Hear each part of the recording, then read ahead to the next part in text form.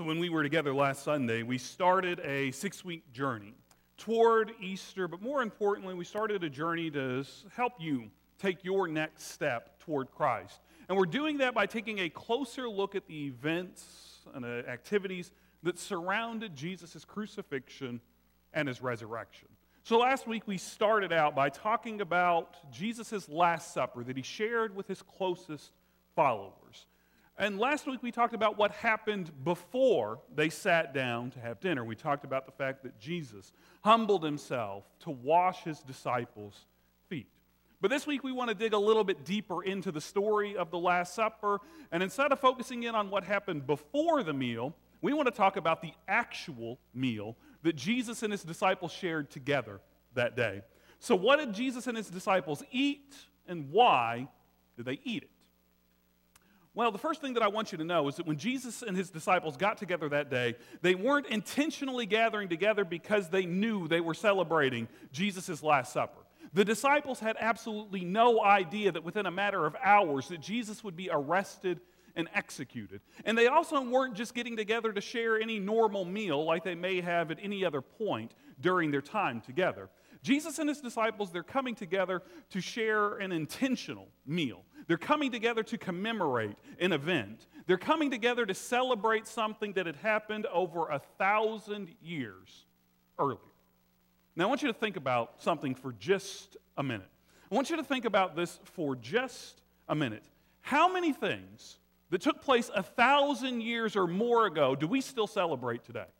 How many things that happened more than 1,000 years ago do we still celebrate today? Now, I've racked my brain over this over the last week or so as I've been working on the sermon, and I came up with exactly 2 things that we still celebrate today that happened at least 1,000 years ago. The first thing that we celebrate today that happened at least 1,000 years ago is Christmas. And the second thing that we celebrate that happened at least 1,000 years ago is Easter, right? Easter and Christmas. Now, Christmas is the day that Jesus was born. Christmas is the day that God became one of us. That's a pretty big deal, right? And Easter is the day that Jesus was resurrected from the dead. Easter is the day that God defeated sin and death once and for all. And that's a pretty big deal, right? So, it stands to reason that if Jesus and his disciples are gathering together to celebrate something that took place 1,000 years before they sat down to share that meal, that it probably has to be a pretty big deal too, right? Because let's just be honest, we don't celebrate anything for over 1,000 years that isn't a big deal. So the event that Jesus and his disciples are celebrating that night, it's a big deal. It's an important event. It's something worth celebrating, and it's something that's been worth celebrating for over 1,000 years. So what made that event such a big deal? Well, that day, more than 1,000 years before Jesus and his disciples gathered together to commemorate the event, was the day that God freed his people, the people of Israel, from 400 years of slavery. And that was the day that God's people started their journey home to the land that God had promised their ancestors from generations before. And that's a big deal. Because that night, there was no doubt in the entire nation of Israel that God had reached out into their lives. That night, there was no doubt that God had provided conclusive proof that God keeps his promises. God showed God's people that God keeps his promises on the night that Jesus and his disciples were gathered together to commemorate. That's a big deal. Because from time to time, we all wonder how trustworthy, how faithful, how much of our faith can we put into God. But that night, God showed beyond a shadow of a doubt that God keeps his promises. That's a big deal. So there's no wonder that Jesus and his disciples had gathered together that night to commemorate this event, celebrating the day that God reached out into their lives, celebrating the day that God ended the suffering of their people, celebrating the day that God kept his promises. But just because it was a big deal what God did on that day, doesn't mean it was actually easy to arrive at that day. Because remember what I just told you, the people of Israel, they had been enslaved for over 400 years. And for 400 years, their slave masters, the Egyptians, had took advantage of them and they had abused them. And the people of Egypt, they weren't going to give up their slaves very easily. As a matter of fact, there was no way that the people of Egypt would ever even think about letting the Israelites, the people of Israel, go until the Egyptians had suffered every bit as much as their slaves had over those 400 years. So that's exactly what has to happen in the story before the Egyptians are ready to let the people of Israel go. They have to suffer. They have to suffer in huge ways. So there are a series of 10 plagues that will fall on the Egyptians before they finally release the Israelites from their slavery. So if you think back to the story of these 10 plagues, we know that the first plague, the Nile River, the primary source of water for most of Egypt, was turned to blood, leaving little clean water for the people of Egypt to drink. Then their land is infested with frogs, with gnats, with flies. Then their livestock starts to die off and boils start popping up all over people and animals. Hail falls from the sky, killing anyone and anything that doesn't seek out cover. Locusts swarm and destroy all of Egypt's crops. And after those things, after the Nile is turned to blood, after their land is infested with frogs and gnats and flies, and their livestock dies up, and they have boils popping up on their skin, and hail is killing people off as it falls from the sky, and locusts are swarming the land and destroying all of Egypt's crops, you would think that that would be enough for the Egyptians to get the point. You think that would be enough for the Egyptians to say, we've had enough of these people, get them out of here already. Truth of the matter is, if it was me, I would have been going to the Israelites' houses and helping them bag up all of their stuff, and I would have been carrying their suitcases to the car, drawing them a map and saying, get out before things get worse. But it wasn't enough for the people of Egypt to let their slaves go. So there's one last plague that falls on the land. There's one last plague that left the people of Egypt feeling the same amount of pain and suffering that God and God's people had felt for 400 years, as God's people had suffered and died under slaves in the land of Egypt. This final plague is the death of the firstborn sons of everyone in Egypt. All the people, all the animals. The firstborn sons would die. That is, the firstborn sons would die unless they did what God instructed them to do, for their homes to be passed over. That's the name of the festival that Jesus and his disciples got together that night, 1,000+ years later, to commemorate and celebrate. We call it the Passover, because the Passover is the day that God passed over the houses, the homes of the people of Israel. That was the day that God freed them once and for all from their slavery to the Egyptians. So what did they have to do? What did the people of Israel have to do to ensure that their homes would be passed over? Well, let me show you. If you've got your Bible with you, whether it's a printed one or an app on your phone, go ahead and turn to Exodus chapter 20. Now, Exodus, it's the second book inside of the Bible. And Exodus, it simply reminds us of the story of how the people of Israel are freed from their slavery, how they exit Egypt. That's what Exodus means. It's an exit from Egypt and the beginning of their return to the promised land. So in Exodus chapter 12, we're going to start reading together in verse 6. We'll hear the instructions of what the people of Israel had to do to have their homes passed over. That's what it says. You should keep close watch over the lamb until the 14th day of the month. At twilight on that day, the whole assembled Israelite community should slaughter their lambs. They should take some of the blood and smear it on the 2 doorposts and on the beam over the door of the houses in which they're eating. That same night, they should eat the meat that's roasted over the fire.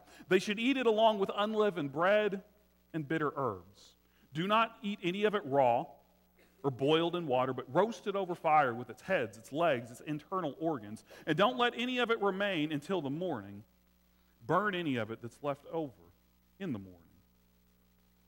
All right, so inside of this passage, we hear that the first thing the people of Israel have to do is they have to sacrifice a lamb, and then they have to take blood from the lamb and smear it over their door frames in order to ensure that their homes would be passed over. Then they have to eat this lamb that is supposed to be roasted. They're supposed to eat every bit of it, leaving nothing over until the morning. But that's not all. They're also told that to go along with the roasted lamb, they're supposed to eat bitter herbs and bread made without yeast. So guess what Jesus and his disciples ate when they got together more than 1,000 years later? Well, along with a few other elements that you can see up on the picture that's behind me this morning, they ate roasted lamb, bitter herbs, and unleavened bread. But why did they eat these things? Why did they eat these three items, aside from the fact that the people were told to do it back in Exodus chapter 12? Well, let's start with the easiest one for us to understand. We'll talk about the roasted lamb first. Now, the lamb is what the people were asked to sacrifice to God to have their homes passed over. So when they sat down and they ate this roasted lamb, they remembered. They remembered that God had saved them from the final plague, that they had been passed over when this final plague, the death of the firstborn son, fell on the land of Egypt. And they were also reminded as they sat and they ate this lamb that that was the night that they were freed from their slavery. That final plague is what convinced Egypt and Egypt's ruler, the Pharaoh, to let the people of Israel go. So as they sat and they ate, this roasted lamb became a symbol of God's faithfulness to God's people. But what about the unleavened bread, or the bread that is made without yeast? Why were the people asked to do that?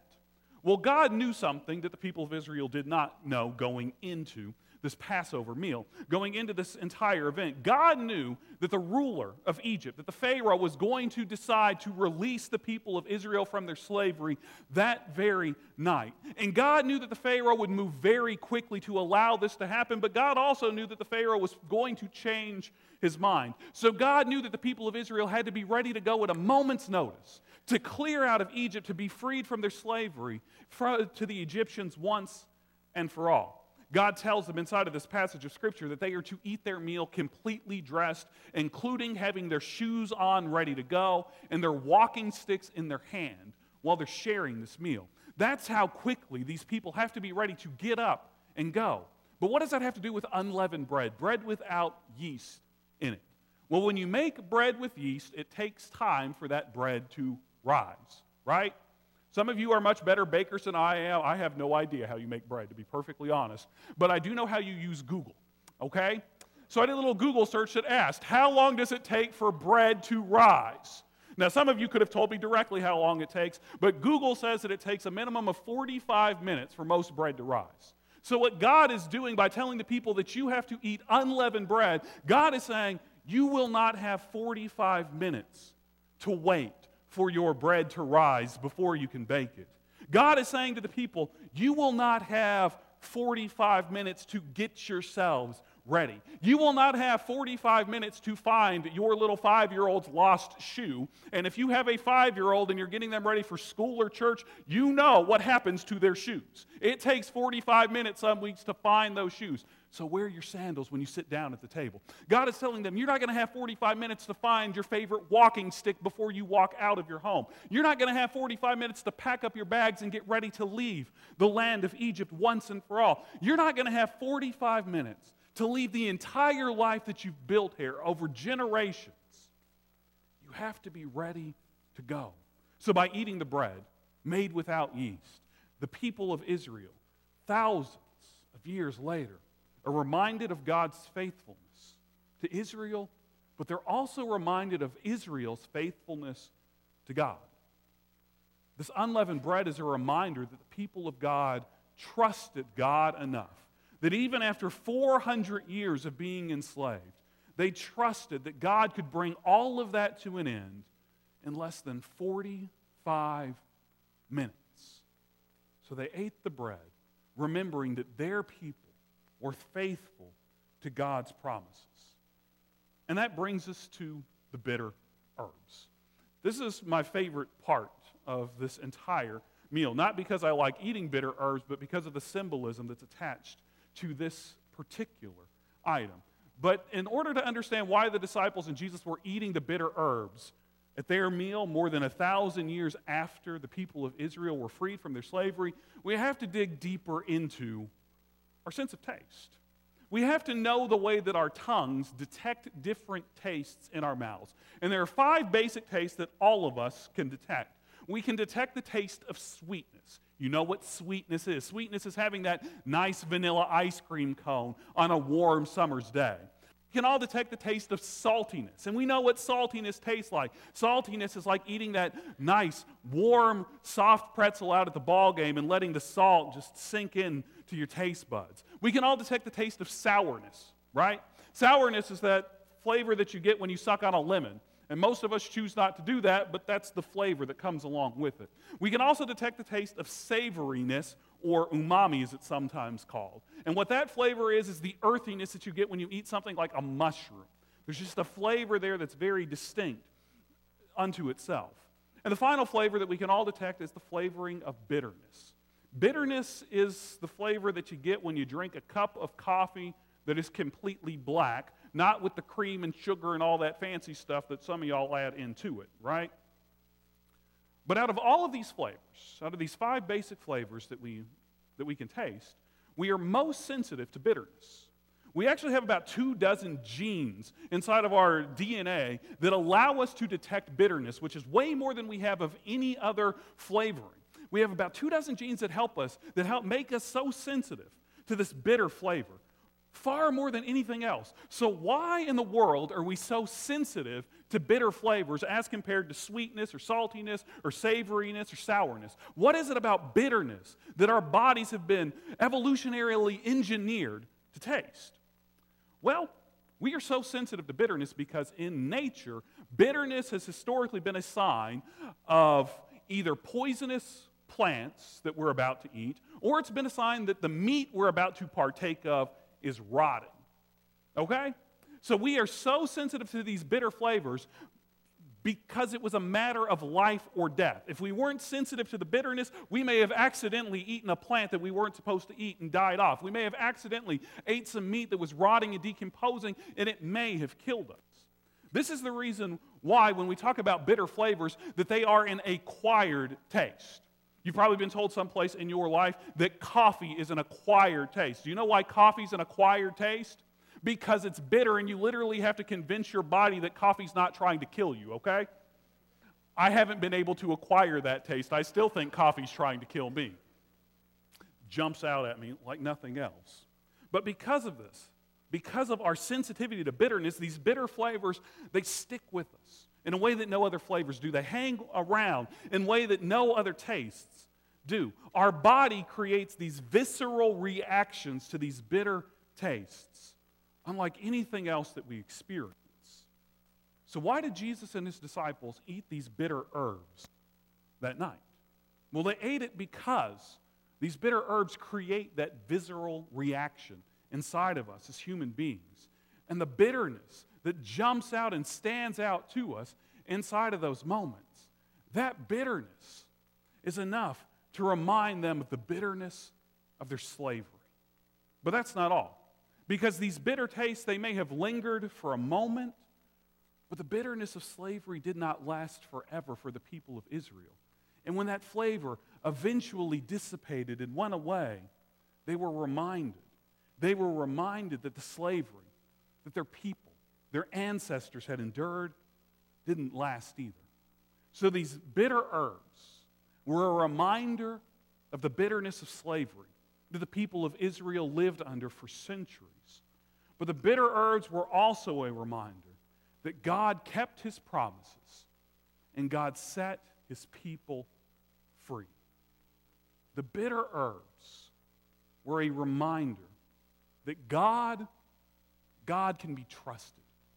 The bitter herbs were a reminder that God is faithful. The bitter herbs are a reminder that God keeps his promises. God keeps his promises. God keeps his promises. But the people of Israel, they had to struggle to believe that God would always keep his promises when they spent 400 years living under the bitterness of slavery. And you know what? You may be struggling to believe that God always keeps his promises because of the bitterness that you have in your life right now as well. So this morning, I want to conclude our time together a little bit differently. And this morning, I want you to know not only that God keeps his promises, but I also want to spend some time reminding you of the promises that God makes to us.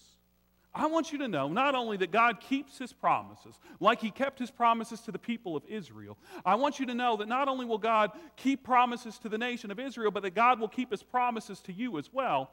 But I also want you to know about the promises that God makes to us all. So we're just going to hit on a couple of things along the way. We're going to put up some different scripture verses as we're wrapping up. And if there's one of these that jumps out at you, that really speaks to you, let me encourage you just to write it down. Not the whole verse, they're going to move too quick for that, but just write down where it comes from so that you can turn back to it someplace a little bit later on. That's what the sermon notes section inside of your bulletin is there for. All right? So what kind of promises do we need? Well, maybe you're at a point right now where you're feeling run down, where you're feeling a little bit worn out along the way, where you're feeling physically, emotionally, or spiritually exhausted. If that's how you're feeling this morning, if you're feeling just run down and worn out, I want you to hear this promise that God makes in Isaiah chapter 40, verse 29. It says, God gives strength to the weary and increases the power of the weak. God gives strength to the weary and increases the power of the weak. So here's what I want you to know. If you are feeling run down or worn out this morning, call out to God. Call out to God and remind God of this promise. God, you promise that in the midst of our tiredness, when we're feeling run down and worn out, God, you promise that you will give strength to the weary and increase the power of the weak. Call out to God. Remind God of this promise. And realize when you do that God always keeps his promises. Maybe that doesn't hit on you. Maybe you're not feeling run down or worn out this morning. Maybe you're struggling right now to make a tough decision in your life. It could be related to your personal life, your professional life, something else altogether. But maybe you're struggling with a decision that you need to make. And if that's where you find yourself sitting at this morning, I want to share this verse with you from James chapter 1, verse 5. James 1, verse 5 says, if any of you lack wisdom, you should ask God. If any of you lack wisdom, you should ask God, who gives generously to all without finding fault, and it will be given to you. So if you're struggling to make a tough decision, you don't know which way to go, trust the giver of all wisdom. Turn to God. Turn to God for wisdom, because God promises that God will give us wisdom, and God always keeps his promises. Maybe this morning you're grieving over a loss in your life. Maybe it's the loss of a loved one, the loss of a career, the loss of your independence, the loss of something else entirely. If that's where you find yourself at this morning, I want to remind you of what God promises us in Psalm 23, verse 4. This is what the psalmist writes. It says, even though I walk through the valley of the shadow of death, I will fear no evil, for you are with me. Your rod and your staff comfort me.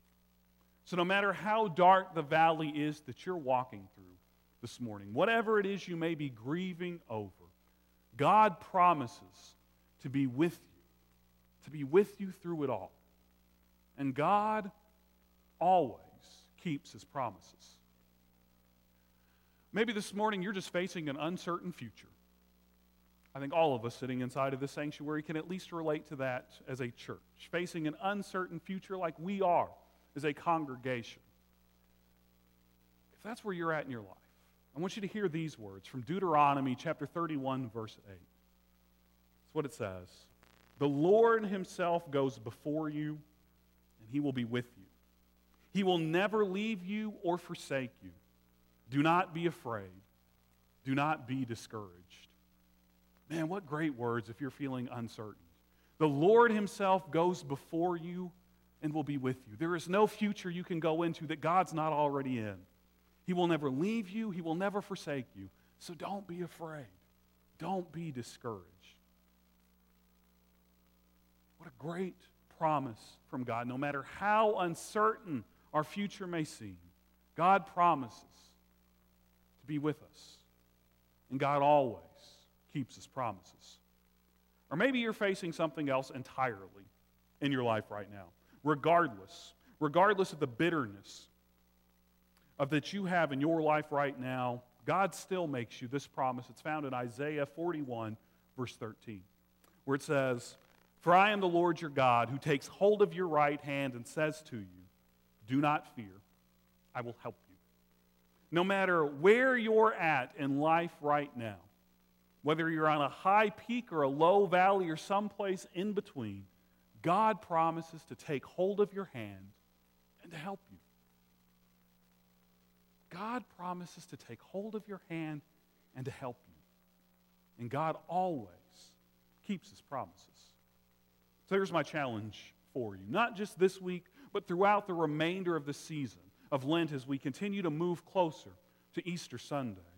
I want to challenge you if you want to take your next step to grow closer to Christ, I want to challenge you to stand on the promises that God through Christ makes for us all, regardless of what bitterness you face in your life today.